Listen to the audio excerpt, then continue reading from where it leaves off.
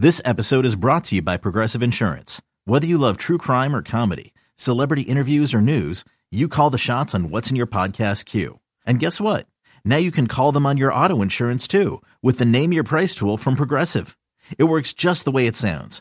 You tell Progressive how much you want to pay for car insurance, and they'll show you coverage options that fit your budget.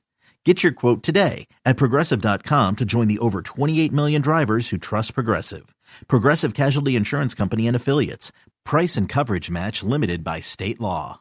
What's going on, NBA draft fans? It's your boy Corey Tulaba from the No Ceilings NBA Draft Podcast, back with another Lost Files episode. This time, we are going to be talking a little bit about NBA jersey and logo design with Tom O'Grady, who is the man. This is the guy who designed all of your favorite uniforms from the 90s, all of your favorite logos. This is the guy. He is the head of creative for the NBA for like 15 years. So we get into a lot of awesome discussion about uniform design and logo design and the history and the thought process, the creative process, and even, how things may or may not have changed from, yesteryear to today, the good and the bad, everything in between. It was a really awesome conversation with one of the more unheralded people in the space who had a lot of cool stories. So without further ado, let's get into it with my guy, Tom O'Grady.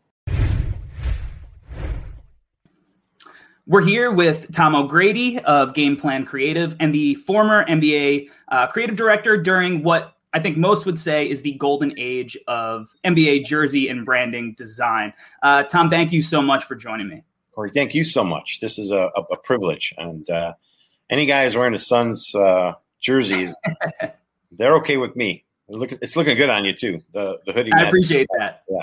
I appreciate that. Before we get started and talk about the jerseys and, the history and everything that you did with the NBA, how did you get into, art, graphic design, and then specifically, uniform and branding design for, a franchise and company organization like the NBA?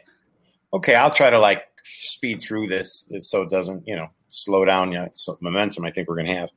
In the late 70s, I was, I graduated high school in 1976, and back then, so speaking to my age here, I was trying to figure out what to do with my college career. And I had a bunch of friends who wanted to go to DePaul here in Chicago and study accounting and business, and that wasn't for me. I had a kind of more of a creative flair, and I had a friend at my high school who was going into photography, and he was going to a school here in Chicago called Columbia College, which was just kind of an up-and-coming school for the arts. And there's some kind of famous alums there. Pat Sajak from Wheel of Fortune. It became kind of this entertainment, eclectic Midwest school. And so I went there originally for photography, and I love photography. But I also had this kind of burning desire in my background. I'm one of those guys who would sit in class and noodle and make hockey player drawings or logos.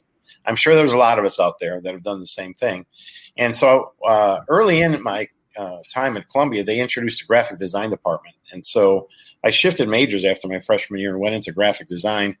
And that was, I would call it almost like, graphic design pioneering. It was not a sophisticated business back in the late 70s. There was obviously no Macintosh or computer graphics to speak of. It was more of a trade that you got into. It felt more like a trade, like if you were a carpenter or a plumber or you were a commercial artist. That was a trade you take up because you have to have this variable set of skills, a lot doing with hands. Like you'd have to cut up mock-ups and do all these different things. It was a completely different business.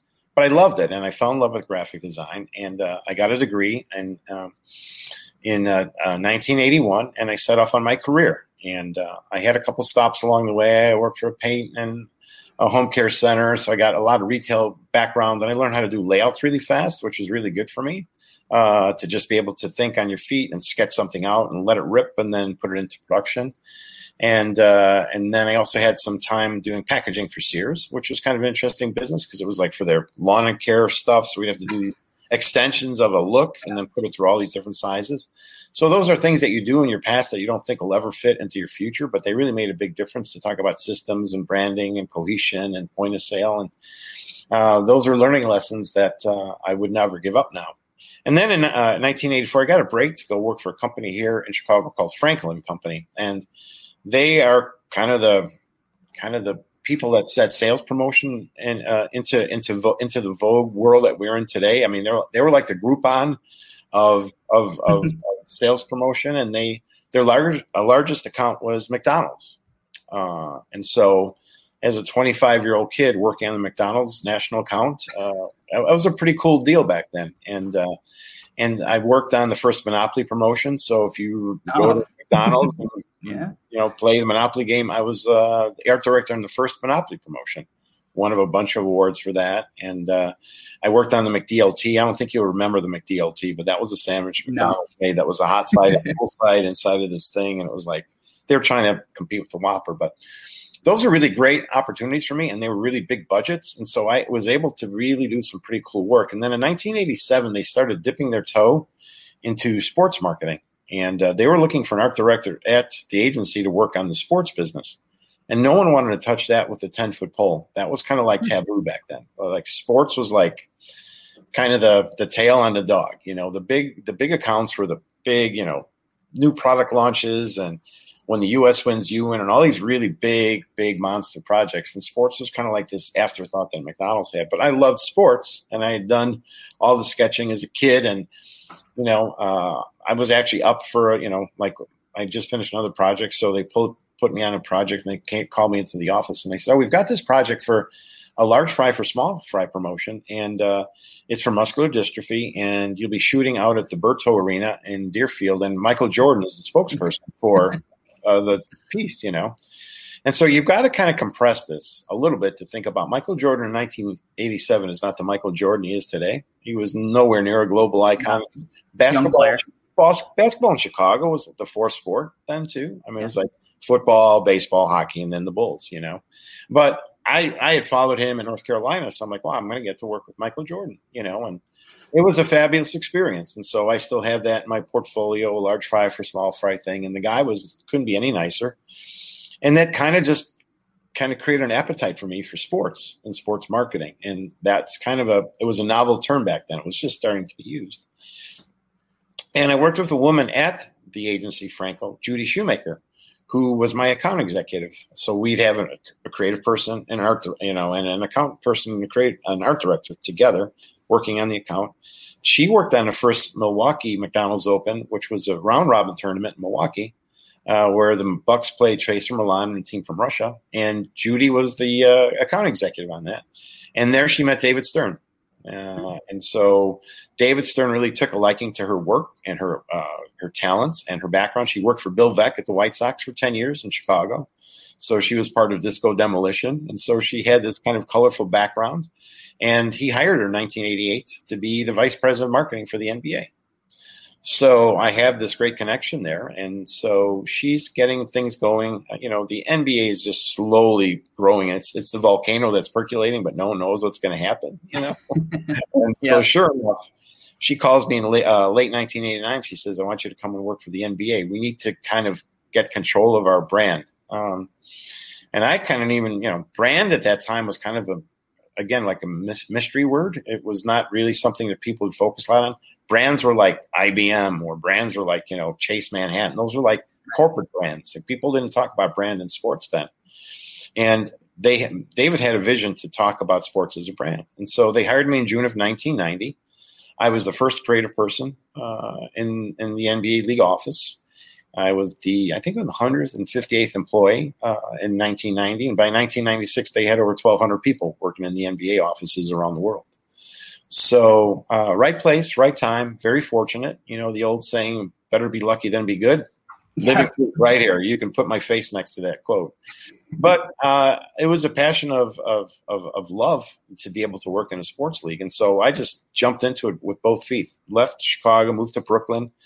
Used to take the F train up to 53rd and 5th, where the NBA offices were, and worked out there for 5 years. And then 8 years in Secaucus. And had a fabulous run. And that was kind of just connections making it happen. And there wasn't a long search. I didn't have to have an MBA in brand development or, a doctorate in graphic design. They just knew I had a passion for sports. And David really was the one that hired me, called me into his office, and I had to fly up there and show my portfolio. And I remember some of our funny conversations about him, and I'm showing him some of the work. And, he said, what's your salary requirement going to be? And I had talked to my cousin here in Chicago who said, you have to like go 30, 40, 50% higher than what you'd make in Chicago. So I gave him a number and he almost hit the floor. And he's like, okay, so that number, so you're going to pay me that much a year because you should be paying me to work here because this is we're going to explode as a company. And really, this is like, you should be paying me to do this job, like yeah. such a salesman, and I'm like, the boss. Yeah. The commish. And he, and then we just laughed about it. And, in June of 1990, I started the NBA, and there at the NBA, there's no creative services division yet. We just kind of made that up as we went along. The NFL was doing a little bit like that, and they were doing a lot for their licensees. So there was already a division in New York called NFL Creative Services or Design Services, and so there was a model out there that was being built. But for me, it was just like, wow, okay, I got to kind of get my arms around this and figure out how to do this, and doing it somewhere else, not doing it in Chicago, but doing it in New York. And this was before the internet, so you had to do a more conventional way of finding talent. And you couldn't find sports designers in 1990. There was no such thing, So I was able to build this. So we went from a person of one working on a drafting table, specking type like the old days, because we didn't even have a Mac set up yet, to building out a Mac studio and having 25 people reporting to me by around 1997. So we built up this huge division based upon a classic agency model, having account executives, graphic designers, production people, and managing the business. And we ran it like an extension of the NBA. And we reported into Stern and Rick Welts, who was the president of properties at the time. And oh my God, it was a wonderful time to be there. And we were pioneering. And I don't like to use that term too loosely because it makes it sound like we were showing up in horse and buggy, but we certainly were. We certainly were changing the model a little bit. And it was, we learned a lot and we did a lot of cool things. And there was a lot of freedom to do it back then. There was less restrictions and there was not a lot of layers there. David was very entrepreneurial. You ever hear him talk or listen to a podcast of his, they ask him about his business plan. And he said, I never had a business plan. My business plan was showing up the next day for work. That was basically how they took advantage of opportunities. And so it was a great time. It was a lot of hard work. We worked a lot of hours. I remember the saying, if you don't show up on Saturday, don't bother showing up on Sunday to work. So, he was a taskmaster, kind of like the Vince Lombardi of commissioners. We could throw around some colorful words when he was not happy. And he was a tyrant, but he made you a better designer and better person. And his name was on the ball. And so he took everything very personal. And it made us all very, very good at our jobs and made us really aim higher than maybe we even knew we could aim. So that's kind of I'm sorry it went a little long, but that's how I got in the door. They're basically connections and a passion for the sport. And sometimes looking at something and saying, no one else wants to touch this, but maybe this is a golden opportunity to do something that I might really love and be good at. And, some 35 years later, I guess it worked out, So yeah, I think so. It seems very serendipitous, right? Like you said, right place, right time. And for me personally, my basketball fandom was the same way. The first basketball game I ever watched was the 1993 finals, game 6, Chicago Bulls versus the Phoenix Suns. One of the things that drew me to that game, because I was about to turn 7 years old, it's not like I was breaking down X's and O's as a kid. I was like, oh my, like, look at all the bright colors. And, I think you look at both of those jerseys, the Chicago Bulls, obviously one of the classic, NBA jerseys, very minimal changes throughout the years, and then the bright colors of the Phoenix Suns. And when I think of the 90s, this is, the Suns jersey is one of the jerseys I think of. That sunburst logo, I feel like, was way ahead of its time. It's something that has lasted. I mean, they're still using the logo. I do wonder why we don't see them going back to the jersey, but it could be my bias of being a kid and growing up with it. But one of the things that you did with this jersey is you use sublimation printing, correct? Correct. And this was the first sublimation print that the NBA had used. It was the first one. It was the first one that I had worked on. When I joined the league, the New Jersey Nets that just reintroduced that tie-dyed look, that was kind of like Champion, kind of dipping their toe into what might be possible with sublimation. And so they used sublimation, though, as a pattern, not as part of the branding. So I think that was the big difference. No, but the thing that the sublimation era was happening right then, and I think that was driven largely by technology, that we were able to design that jersey not in Photoshop and Illustrator. And to be able to take those Photoshop and Illustrator files and put them on a fabric was the thing that changed the way we did uniform designs in the 90s. If I tried to use all of those colors and just cut and sew those with tackle twill, that thing would weigh like 5 pounds. So, yeah. So, and the technology was there a long time ago. That cycling shorts and ski outfits, the full, grand slalom ski outfits that you see, that's all sublimated graphics. That's all, very lightweight, dry fit kind of stuff. And so for us to bring it into sports was a good idea. It made the jerseys cooler, I think, visually and lighter than they were before. And the Suns were ripe for a change. That season, Corey, was their 25th anniversary, and they were also going into the new American West Arena. And so they had signed Charles Barkley. So they had the perfect storm of going through a change. And their owner, Jerry Colangelo, was terrific. Chicago guy who worked for the Bulls early on in the late 60s. And we hit it off. He was he kind of he just always liked Chicago people because he always thought they kind of worked hard and left the BS behind. And he said, I need to have what I would call a modern classic. I want to be able to look at this jersey in 25 years and say it still looks relatively fresh and contemporary. Well, that's a pretty big undertaking. Yeah.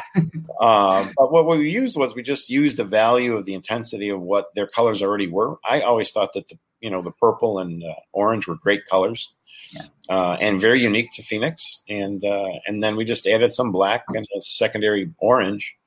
And there's some sketches you could find online of some of the workups that got there. But that one is kind of almost like my firstborn. I was very proud of that design because I knew that we'd done something different.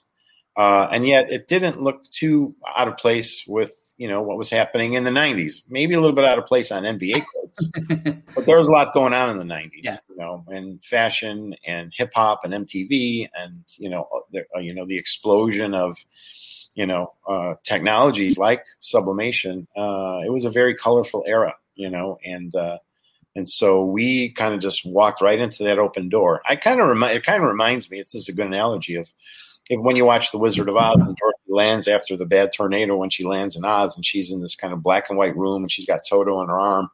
And there's that scene where she slowly walks to the door and there's kind of suspense and you have no idea what you're going to see behind the door. And then she opens up the door to reveal this unbelievable explosion of color, and it's Oz. And I think Oz, the NBA in the 90s was kind of like Oz. It was this bright, colorful, cheerful, energized, everybody knows the first name of the player's era. And we could do no wrong. I mean, it was a kind of it was a golden era too, because everything we touched kind of turned to gold. Everything was so great with the Dream Team and some of the all-star games we did. I think that was a really big turning point for the league on the court and off the court. And I was proud to be part of it. Yeah. Well, let's talk about the all-star game. So, if you go through each year, traditionally very red, blue dominant, some slight changes, but for the most part, it's very consistent. And then in 95 and 96, you get that explosion of color, like you say, that Wizard of Oz. And, that was one of the jerseys that I was contemplating wearing, the teal Jordan All-Star Game jersey. I think it's probably one of my 5 favorite basketball jerseys ever. And I think that what made it special was that it really felt connected to the cities for those years. Yes. Very good. Very good. So was there any pushback from the league having gone from that, basic red, blue, very simple to these bright, outlandish designs, or with the success of some of the other, bright colors, was it a little easier to kind of change things and make it really feel like, the location that the game was taking place in? It's so funny you bring that up because part of my conversation with Stern once I started at the NBA was like, okay, I brought you on, Mr. Hotshot, you need to look at everything we do and challenge it. Like, we just have been doing this for years because it's like one of those, we did it last year that way. Let's do it that way again this year, and a lot of companies fall into that trap.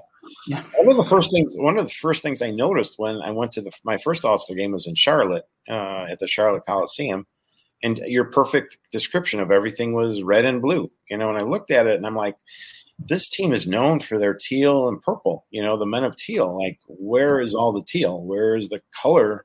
And why wouldn't the host city want to own, okay, the red and blue logo man has to be part of this, right? But on the flip side, we're playing in Charlotte's hometown. Why aren't we using those colors? And why aren't we bringing those alive? And that was one of my statements when after post All-Star that year, I went to Dave and I said, what's the deal with this like red and blue thing only? He goes, what do you mean? He goes, everything we do is red and blue for these special events. And he goes, okay, well, there's another job you got to do. You got to fix that. So let's start looking about how we can fix that. So if you look at the All-Star game in Orlando, the Magic Johnson All-Star game, when he hit some of those threes at the end, the uniforms are blue and white, and the court looks like the Orlando Magic court that just happens to have an All-Star game logo at center court. And a lot of the graphics around inside the venue are Orlando Magic colors. And so that was the first year, and the following year that we brought in the team colors into the palette. We didn't change the uniforms. And Champion had kind of this, they liked this kind of like design that they had, with kind of like this military look for All-Star. And so David was like, let's go through this step by step. We don't have to change everything at once. Let's do this kind of as a rolling change. So for Utah, the court looked like the Jazz court, but it still was the NBA, red, white, the blue and white uniforms, and same thing the following year in Minnesota. But then, Rick Welts, who was the president and the guy who I tremendously respect and learned a ton from, he goes, Phoenix has to be different because you've done the Phoenix All-Star, you've done the jersey. Yeah. So that's all of ours. That's all of our ownership. That's us, So why don't we amp it up to the next level? And why don't we create an All-Star game uniform that looks like the Suns or something similar? And so, he let the cat out of the bag after that. So it was like, let's do the court. Let's create secondary logos. We have a Gecko secondary logo that was really a lot of fun. The uniforms with the cactus, everything that went into that particular All-Star event was really formed off of the Suns identity that we'd done back in 1992. And it's one of my favorite projects of all time, because when you see it today, it still looks pretty fresh. It looks kind of fun. And it seems like a lot of people over the years have copied that formula. It's almost like the template for how to like amp up your game presentation, on broadcast and at the venue. So that was a lot of fun. And I'm really happy that it seems like Mitchell and Ness have built like a side business just on the All-Star. 96. I go to their site sometimes and I'm just like, oh, look at those like swimming trunks that have like like MTV Raps meet All-Star 1995. And I love that. I got a really big kick out of that. That really is like something for me is just like, wow, it has this staying power that I don't even know why. Maybe because people like different and maybe like colorful, but that's thrilling to see that. I wish I had royalties on some of those. So, better at design than a business, maybe. I don't know.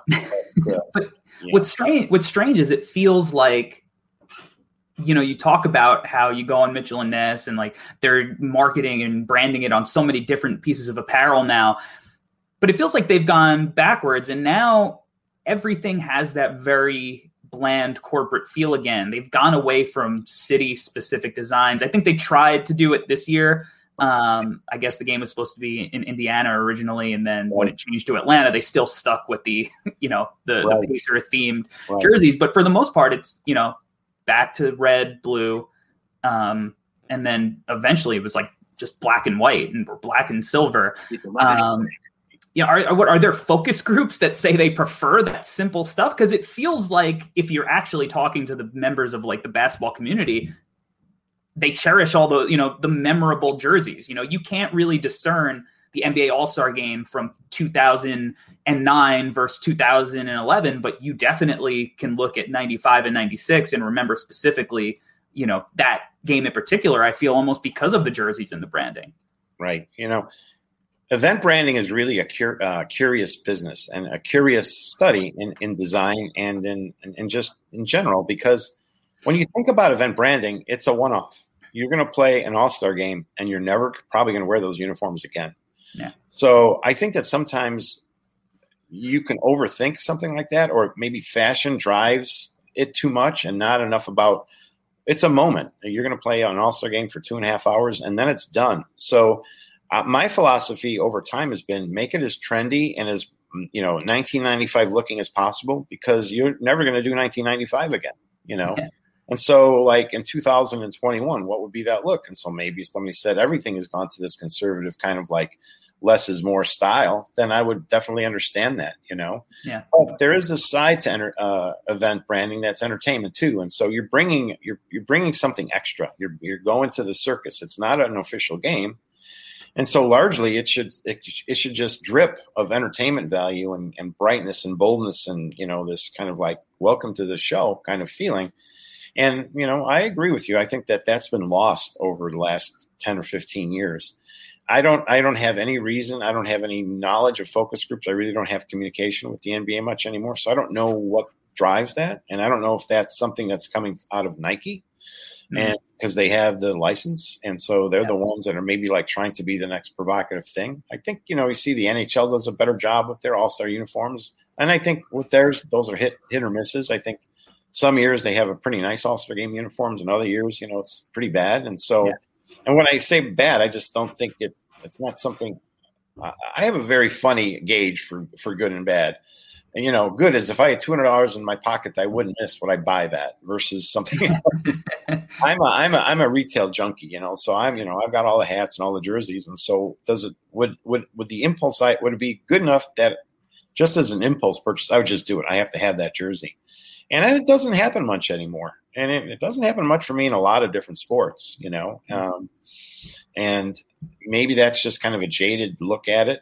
When I do something nice, like, and I know we'll get on this topic for a second, so I can jump back into event branding really quickly. But like when I saw the Memphis Grizzlies City Edition this year, I said, that's something that I would be proud to say I did, and that's one out of maybe 50 that I'd say that about, where I just jump in and say, that's really well done.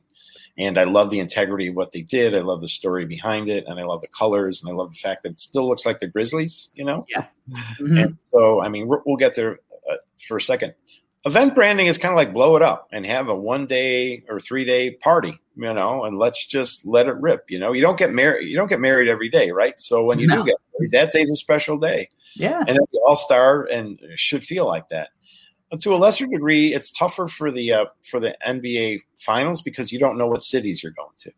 Right. So you really, you can't really have a Bulls finals and a Suns finals in 1993. You have to have a logo that kind of sits there and kind of feels like like the premium brand. Like when you do a finals event, it should be premium, or the Super Bowl should look premium. Like your good, better, best, kind of paint for Sears. That should be above the best. That should be the premium paint that you're willing to pay extra for. And I think those are pretty simple lessons, but they're very effective lessons. And I don't know why it's so hard to follow that. I'm completely lost in the whole NBA, generic templates that they're doing for All-Star games and for the finals. And I have a big issue with the finals logo situation. Yeah, let it rip. I feel like the finals logo should not look. Yeah, the finals logo shouldn't look like a kid in his second year of graphic design school could just take a generic font, an NBA logo, whatever year, and then just slap it on the court. Those 90s, and there were a few of them, and each one, it made you feel something. Yeah. And I think, with art, you're supposed to feel something. Basketball is supposed to be like jazz. It's supposed to be, the sport that makes you feel something. And the generic, which, the finals logo is a good way to, kind of transition from the generic kind of jerseys that the All-Star game is doing, because it fits into the same pattern. When you have, and I'm not even saying to just use the things from the 90s, but at least use the idea that it was special. The finals logo now does not feel special to me. It feels just like something that anybody could do, not somebody. It doesn't feel like there was time put in. And I'm sure that whoever's doing it is putting their time in and have to go through revisions and whatnot. But it just feels like something like, here you go, slap it on the court, easy, done, easy on the eyes. But, it's not anything that evokes any kind of emotion for me personally.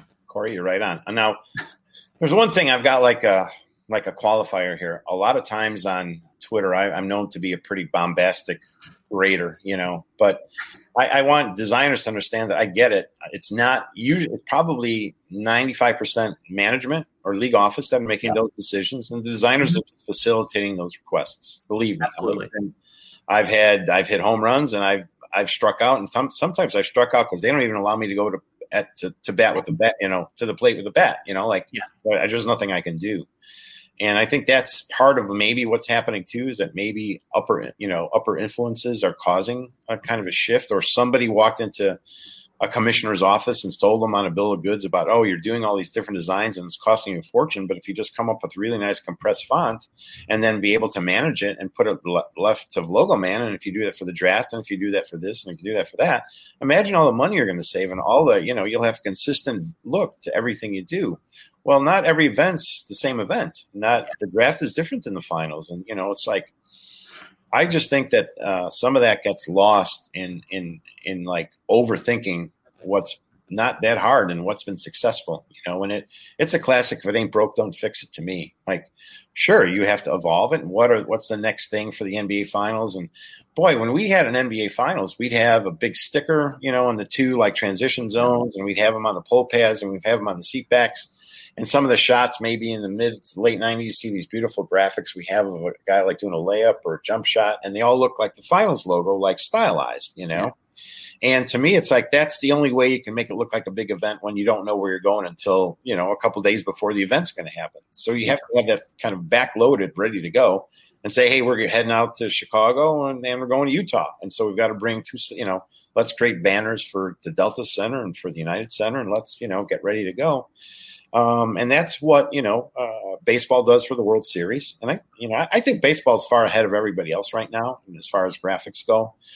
And I feel that because I think they're always challenging themselves. Every World Series logo is different. Everything they do, I think. And I know baseball has to be more conservative, but I give them credit for continuing to let's roll out something new and different. And, the All-Star game in Atlanta should look like you're in Atlanta, and the World Series should be a different look every year because it's a special event every year. So I think that the NFL, and to a lesser degree the National Hockey League, because they do a nice job with their Winter Classic work for sure.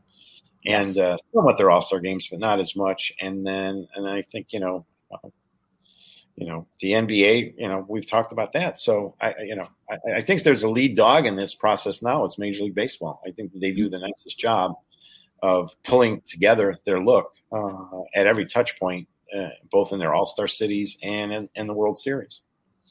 So, interesting. Yeah. All right. So you touched on the Grizzlies for a little bit before. Let's talk about the Grizzlies and the Raptors inaugural branding. And, we talked about like the 90s, for 90s kids. And I feel like those two jerseys in particular with the Raptors and the Grizzlies, which both have been brought back in recent years. I'm not leaving. That kind of feels like the 90s almost more than anything. And obviously still has a modern enough feel that, they're probably two of the most popular jerseys the league has today being brought back for their classic jerseys.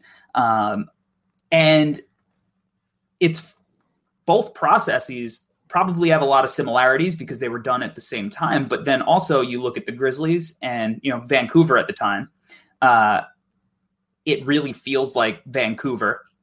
Whereas the Raptors, it's not like Toronto is known as the dinosaur capital of the world. I feel like, right, it was piggybacking off the success of Jurassic Park, right?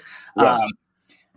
So tell me, kind of compare and contrast, the process to come up with two pieces that feel similar, but really have a lot of differences when you really get into the nitty gritty of it. What's really interesting, and people who have never worked for a league will never really fully comprehend it. But when you're working for a sports league, you really have 30 different bosses, right? So each team owner is one of the league's bosses. Owners are the ones that decide that David Stern is commissioner. And so they're the bosses of David Stern in the league. So when you go into different markets, most of these men and women have made their money in very different ways. Like one could be an internet shark, like, like broadcast.com, like Mark Cuban. Another can be old school money for a guy like Bill Davidson from the Pistons. And so you really are working in almost a pool of 30 different businesses and how they've made their money and how they do their business outside of basketball. So for the Raptors as an inaugural team, we worked with a younger owner named John Bitove Jr., and he was like so against anything that just said Toronto only. Like he's like, I want to be an international brand. I have no interest in just throwing big Canadian flags on everything and let's red, white, and blue. And I don't want to be called the Mounties or any of that stuff. I mean, I want none of those. I want none of those kind of like defaults when we start designing this. I want something new and fresh and different. And I want something that's like people really haven't done before. Like it's not out there, like, oh, wow, you're just not asking for too much, are you?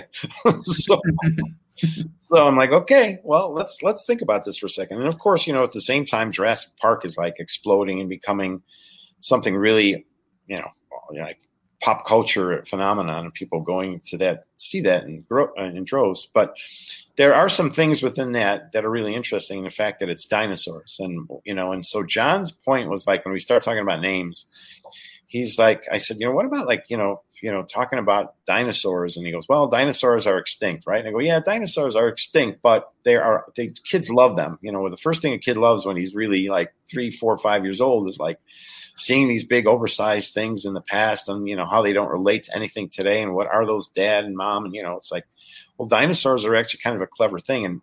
But he liked T-Rex. And I said, John, that's a big, lumbering, slow, thing. But if you watch the Jurassic Park movie, the Raptors they travel in packs. They're fast. They're only, I think they've said that they're like 6.5 feet tall. And they found fossils. And I'm like, and they're badass. They're tough. Yeah. Kids kind of get intimidated by that a little bit, but that's what attracts them. And so there was the debate about the name. And, once John took that, he had 3 kids that were young at the time. 3 boys, I think. And they like, yes, Raptors, Dad. We love Raptors. And they start drawing stuff. And it's like, that was it. He was sold, that was going to be the name of the team. But it really fit the fact that you're right. There's no connection to Toronto necessarily. I'm sure there's some fossils found in Canada somewhere, but that's not the story. The story is that it's a fast, quick moving group of, determined, aggressive, creatures. And that's kind of what he wanted to get off with his team name. It's also a provocative name, not unlike what I think the Kraken have done with the Seattle hockey team, where they could have been the Sea Monsters or whatever, and that would have been fine. Or but in this case, they're just like pushing the edge, and that's what I think the Raptors named it. And then the color scheme also did that. Purple was he wanted purple, so no matter what we do, he wanted purple. And there's quite a few purple teams in the NBA, but the purple and the red, I thought that just we originally had a green Raptor, and he says, I'm getting pushback by some of my fellow investors. They're like, there's nothing in here that says Canada at all, like nothing, And so we're going and we're kind of like sneaking our little comments to our little like home focus groups and whatnot. People are like, where's the Canadian anything, And it's like, okay. So then I said, let me just flip the color of the Raptor from, green to red, and we sent it. And I'm like, whoa, these colors, purple and black and red, that's not a normal color palette, But I said, but that's the key. You can own that. That could be a color that no one else has in sports. And so that works for you too. Just like teal worked for the Charlotte Hornets back in 1988. Nobody was into teal back then until Alexander Julian designed the Hornets uniforms. So that was like, that got the ball rolling. And then it was a playful look. And John, we've always talked about it. And John said, my uniform, I want something that's really over the top. And so we originally just had Raptors on the front and pinstripes. And he's like, no, I want more, like push it. I'm like, okay, so what else? And so then I came back and we put like the jagged edge pinstripes on. And he goes, oh, that's really beautiful, but it needs something else. And so almost like a joke, I put the Barney, the little Raptor guy in front of it. And I said, well, and I sent it to him and he goes, maybe your kids will like this. And he goes, forget about my kids. I love that. Like that is like so different. Yeah. That's really what got the uniform to be where it went, There's a little, like you're a Ranger guy. So even like the back plate, we took some clues from different sports. Like the Flyers hockey team has their plate in black on the white uniform. So we kind of stole that for the Raptors. curve, which is part of the logo. And there was a lot of things that's my days of noodling in high school, on a notepad, making team logos and uniforms. That's my visual background and inventory in my head, just saying, well, I'd always wanted to do something like that for a team. Like, wouldn't it be cool? And I'm like, hey, maybe I can do it for the Raptors. And they love that too. And they, that's another thing they use. So I had a pretty deep Corey bag of tricks, and I kind of used it all in Toronto. Everything in the kitchen sink. We even had this thing called Raptor Wear, which is basically a print of these like youthful graphics of just a pattern of a raptor and a basketball and a this and a that and a claw. And they actually had compression shorts that the players are going to wear. And then I think Damon Stoudemire saw it and said, there's no way I'm going onto the court with that because I'm going to get laughed off the court by my contemporary. So Stoudemire killed the Raptor Wear. Vancouver, so that was kind of the Toronto story, what we call the Happy Meal box of uniforms. That's kind of the thing that we always refer to it as today. The Grizzlies were 180. They really felt like their owner was more conservative. They felt like they have such a beautiful city to portray in all their graphics, and the native culture in that region is very powerful and very important to them. And so they brought in a Haida chief. That's the name of the tribe that is very popular in the Pacific Northwest region. And he's the one that I worked with to come up with the pattern for the uniforms. And so that was all part and parcel of a much deeper dive into the culture, the history, the background, and the sensitivity to Vancouver. So the color palette, I just didn't choose turquoise and red and brown because I thought those are cool colors. The turquoise represents the sky. The red represents blood. The brown represents the grizzly bear. So those colors all had meaning, deep meaning, before I ever got involved. It's on totem poles everywhere there. And when you get to the Vancouver airport, you see these massive totem poles that they've cut the floor out of, and they can run up into the ceiling. It's a magnificent airport and a magnificent city. So we really leveraged all of the indigenous assets of Vancouver and kind of combined them all together. But still, we were still in the mid-90s on this kind of like more youthful path. So we wanted the Grizzly to not be too mean or too aggressive or too scary, Yeah. So that's why he's a little bit more like fluffy and cartoony. If you look at him kind of carefully, you can see he's there. Like his head by himself is a little bit like the Chicago Bears, and then of course use the the ball and the claw, which is a secondary logo. And that was something that was really clever that we did back in the mid-90s, what we called peelable logos. And so your primary logo had a series of assets, and if you did it well enough, you could peel off the bear claw, and you can peel off the head, and then you can use the logo by itself as a partial logo, and then the big Vancouver script behind him on the front of the uniform. So those are really like brand, like punches to the gut. Just keep slamming home the new brand. It's an expansion team. Sell the names, sell the items, sell the whole kind of experience. And so, yes, so that was a fun project to work on. I love the uniforms today. The colors just never gone away. It's never really – people see the color and love that turquoise, and I do too. When I saw Memphis played with I forget his name, number 12. Ja Morant, yeah. Phenomenal player. And just to see him on Slam Magazine with the throwback uniform in a modern interpretation, just beautiful, And so, those are just, again, those weren't, again, meant to be kind of like these modern classics. We just did a really nice job at the time. And there was no idea of any Mitchell and Ness or throwback vintage generation or, good-looking young guys like you wearing this stuff, 25 years later. That was not the plan. It was just give the owner a really good look, make it fit within the NBA quilt. I called it the NBA quilt. So you have 30 teams, and each part of that quilt should have a little bit of its own specialness, That's why I get so mad, like when I see teams, and this is not to knock them because, again, I don't know the thinking, but a team like Philadelphia, to just go back and lean on the patriotic Liberty Bell and the red and blue and, and not, when we had the Iverson look, we had this owner named Pat Croce, who was a big Harley guy. And the first thing he told me was, I want to be the Harley Davidson of the NBA, and I got a badass player in Allen Iverson. So give me something with these colors. And again, that's another one where I think, I don't know why they didn't go back to use that uniform, because every time you see like a Twitter poll, it's like fans are like, bring this damn thing back. What are you doing? You know? Yeah. So there's a few of those. There's a few of those in the NBA that fans are just like, why, like the Suns, why aren't we wearing this uniform? So I don't know. I don't know how to, again, I'm not working for those teams. And maybe that's part of the license where they make more money selling the replicas and the throwback jerseys than they would if they just reintroduced the uniform like you're wearing now. Maybe there's a business model there that I'm not privy to, but maybe they're making so much darn money on the vintage side. Why cannibalize our sales in vintage by bringing back the same thing, you know, which is very possible, you know? So I know I go into these deep corners sometimes, but my mind is always like kind of wondering, because when you've been there and lived it for 13 years and then you know, you're not in there anymore, and you had these like, you know, these little light bulbs go off. We did it this way, it worked. We did it that way, it worked, you know, and why alter that too much or just build upon that success? So anyway, that's my little. No,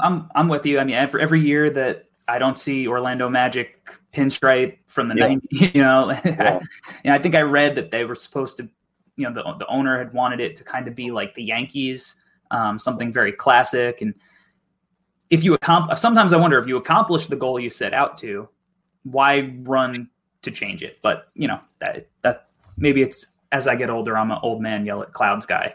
I think that your thinking is right. I mean, they didn't reintroduce it; they just made it orange and white, and so it's like, what in the world is that? I mean, like this is the stuff that just staggers me when I see it. I'm just like, is my eyesight shot? I'm starting to see blue as orange? Like, what in the world motivated that? Oh, I get it. The sunshine state. Well.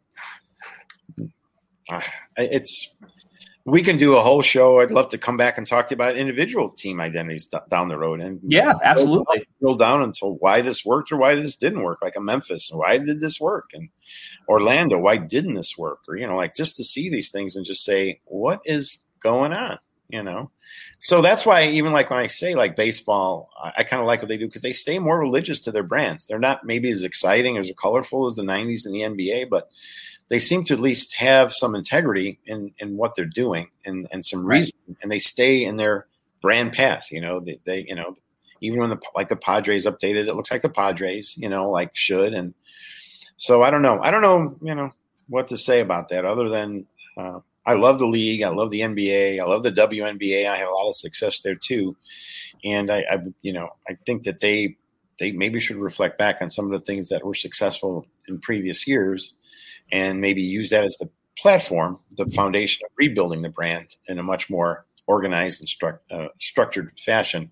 Because right now with all these additions and all that, you know, you turn on the TV and I'm sure you're like, wait a minute, that's the Hickory. Who's Hickory again? Hickory Pacers, and you're playing the black Laker uniform. Oh, that Lake, you know, it's I get it, and I understand that it's a retail play and money drives the show, but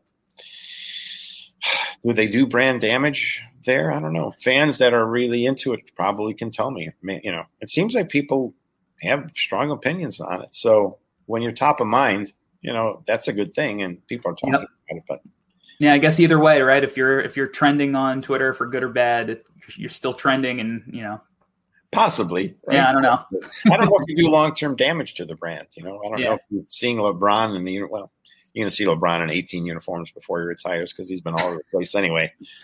So, but at the end of the day, I think you get my point. You know, Michael Jordan in the Bulls uniform and Michael Jordan in the Wizards uniform is like Superman and Clark Kent, right? Like, right? Like, no matter how you look at it, and I designed the Wizards uniform, so I do like the uniform, but it's like even Michael Arnett couldn't save it. You know? Well, there are a few, and you know, you mentioned the Lakers. They bring the black jersey, and the league has like 17 different jerseys for the teams now. But the Lakers, the Celtics, the Bulls, you know, all fairly consistent branding over the years, and I would even put the Knicks into that. Yes, but I think that the Knicks and all classic kind of, you know, like OG teams that have storied histories. So, you know, I think maybe it's a little harder to push away from those histories. But in the 90s, you, and I'm a New York guy, so, they're near and dear to my heart. You got a chance to not redesign Knicks jerseys, but refresh them. So how did the refresh come about for a team like the Knicks? So a refresh happens typically when you have a new ownership group come in, or you have a new CEO come in, and they want to change the color of the paint and wallpapers in the offices, Yeah. And they just felt it was time for a refresh. They've used that Knicks font with the circle be underneath it and Father Knickerbocker for a long time. And there was a lot of equity in it, And so when we got the project, it was one of those assignments where it's like, you gotta stay in the zip code. You can't start, traveling somewhere else or have a different place that you're moving to. You need to still make sure it feels like the Knicks. But this is like early 90s, and black and silver are just like killing it, and everybody's into the Raiders, look, and the LA Kings Chevy look, with the Gretzky era and those things, and the White Sox, silver and black. And so they really came to us and said, can we add silver and black into our identity without making it a silver and black team, And so that was a tightrope, that we had to walk. And so we kind of made that more superhero type development look with the New York on top and the Knicks font that was just modernized. If you really look at it, it's not that dissimilar to the previous logo, but it's much newer and much more modern. And the whole idea was kind of have this looking up perspective on the font, because that's what you do when you're in the middle of downtown Manhattan. Yeah, for sure. Looking up at all the buildings. The one piece that got pulled out at the last minute that still breaks my heart today was the Empire State Building was right in the center on top of it. So for all your listeners, if you ever want to just go to Google Michael Durrett Knicks uniform exploration, he was the designer that worked on that with me, Michael Durrett, D-O-R-E-T, and just look at some of his outtakes. We worked together really closely on that, and we were so close to having the Empire State Building peaking with the NY next to it. And then I don't know if it was like Paramount or somebody owned the building, and they're like, oh, we need a lot of money to keep it on there, because we own the rights to and so then lawyers got involved. The what I call the NBA plague, which is the nothing but attorneys plague, it just kind of killed that. But we kept the New York font. We kept the same, the type font from the current New York, the 80s New York font, and the same numbers. And then we just added some side panels, black side panels, and we trimmed it with orange. I don't think we had any silver at all on the uniform itself. It was just in the logo underneath some of the lettering and stuff. And then the silver and black were used on a lot of merchandise. So the Knicks started rolling out a lot of merchandise with black and silver with the Knicks orange and blue logo on top of it, But they never went to a black uniform when I was there. They never went to a black alt.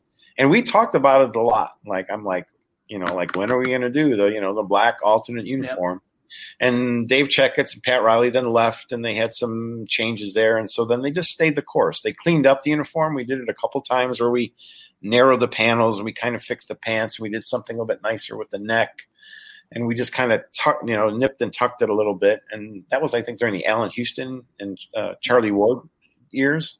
That's a beautiful uniform. That's one of my favorite uniforms because it just brought everything together. We had a little NY subway token on the pant waistband and the nice like multicolored striping trim. And that was a really handsome uniform. That fit New York to me to a T. Yeah. And it still felt like the Knicks, that secondary logo I love to this day, the little NYK subway token.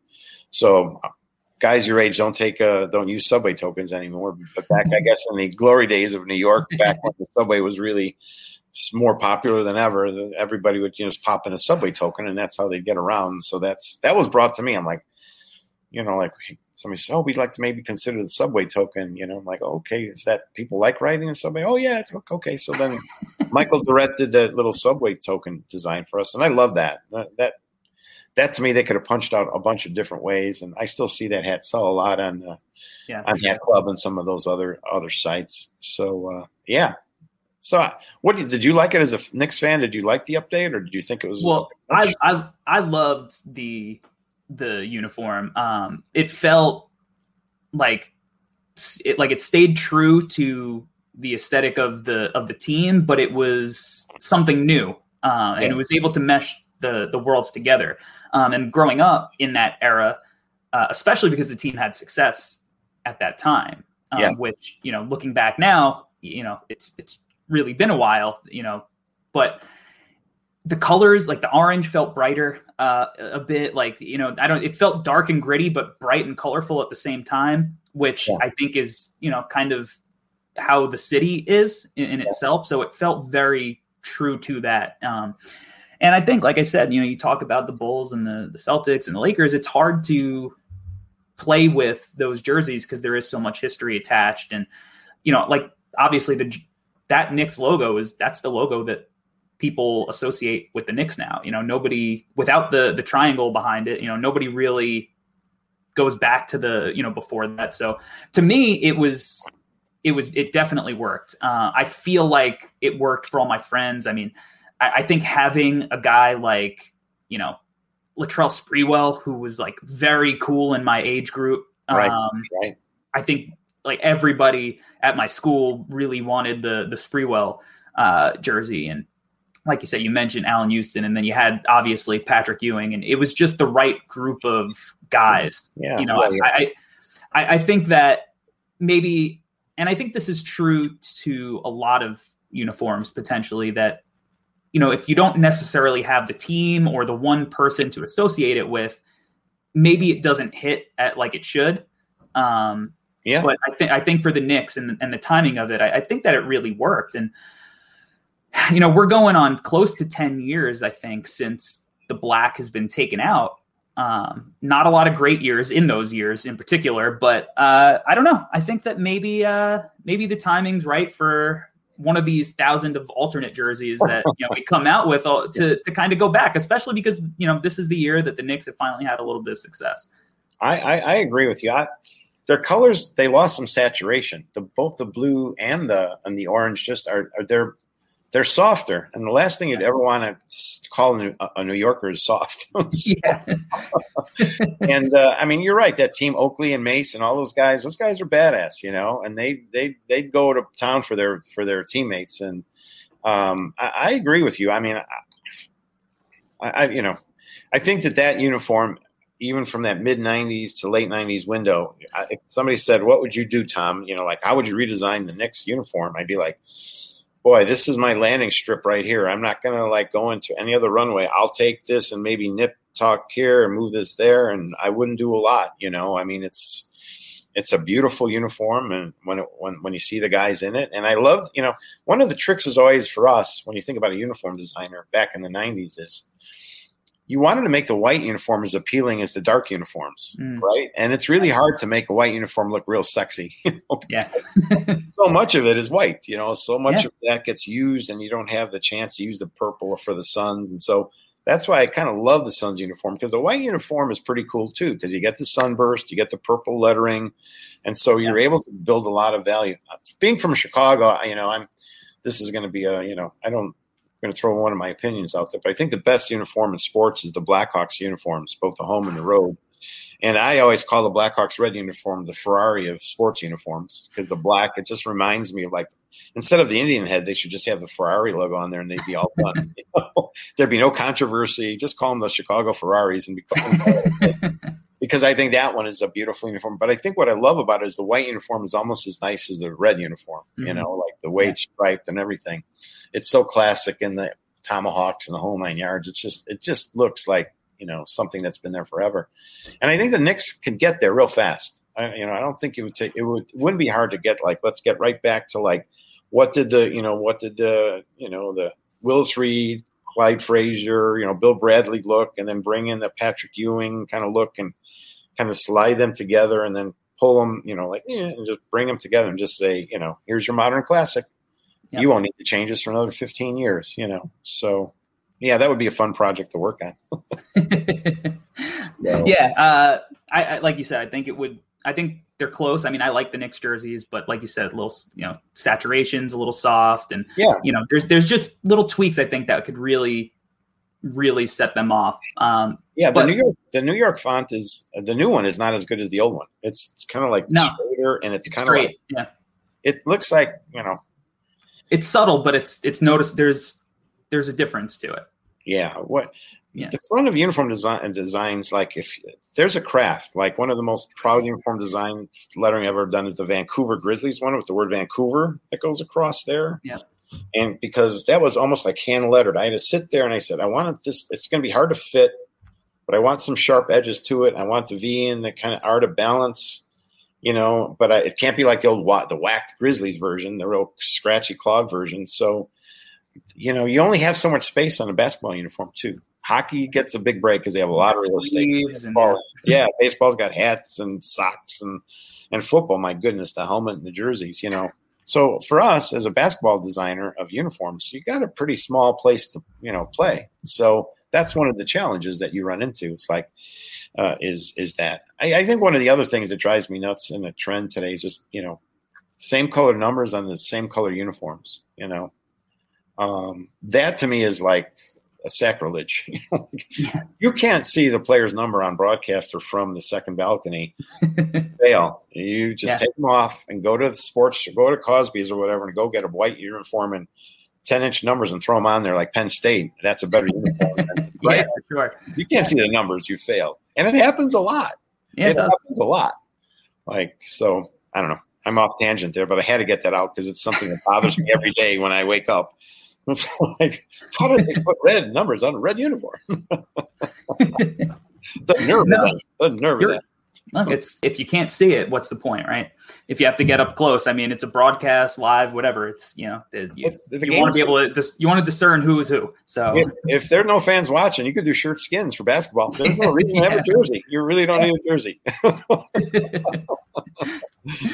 All right, last question.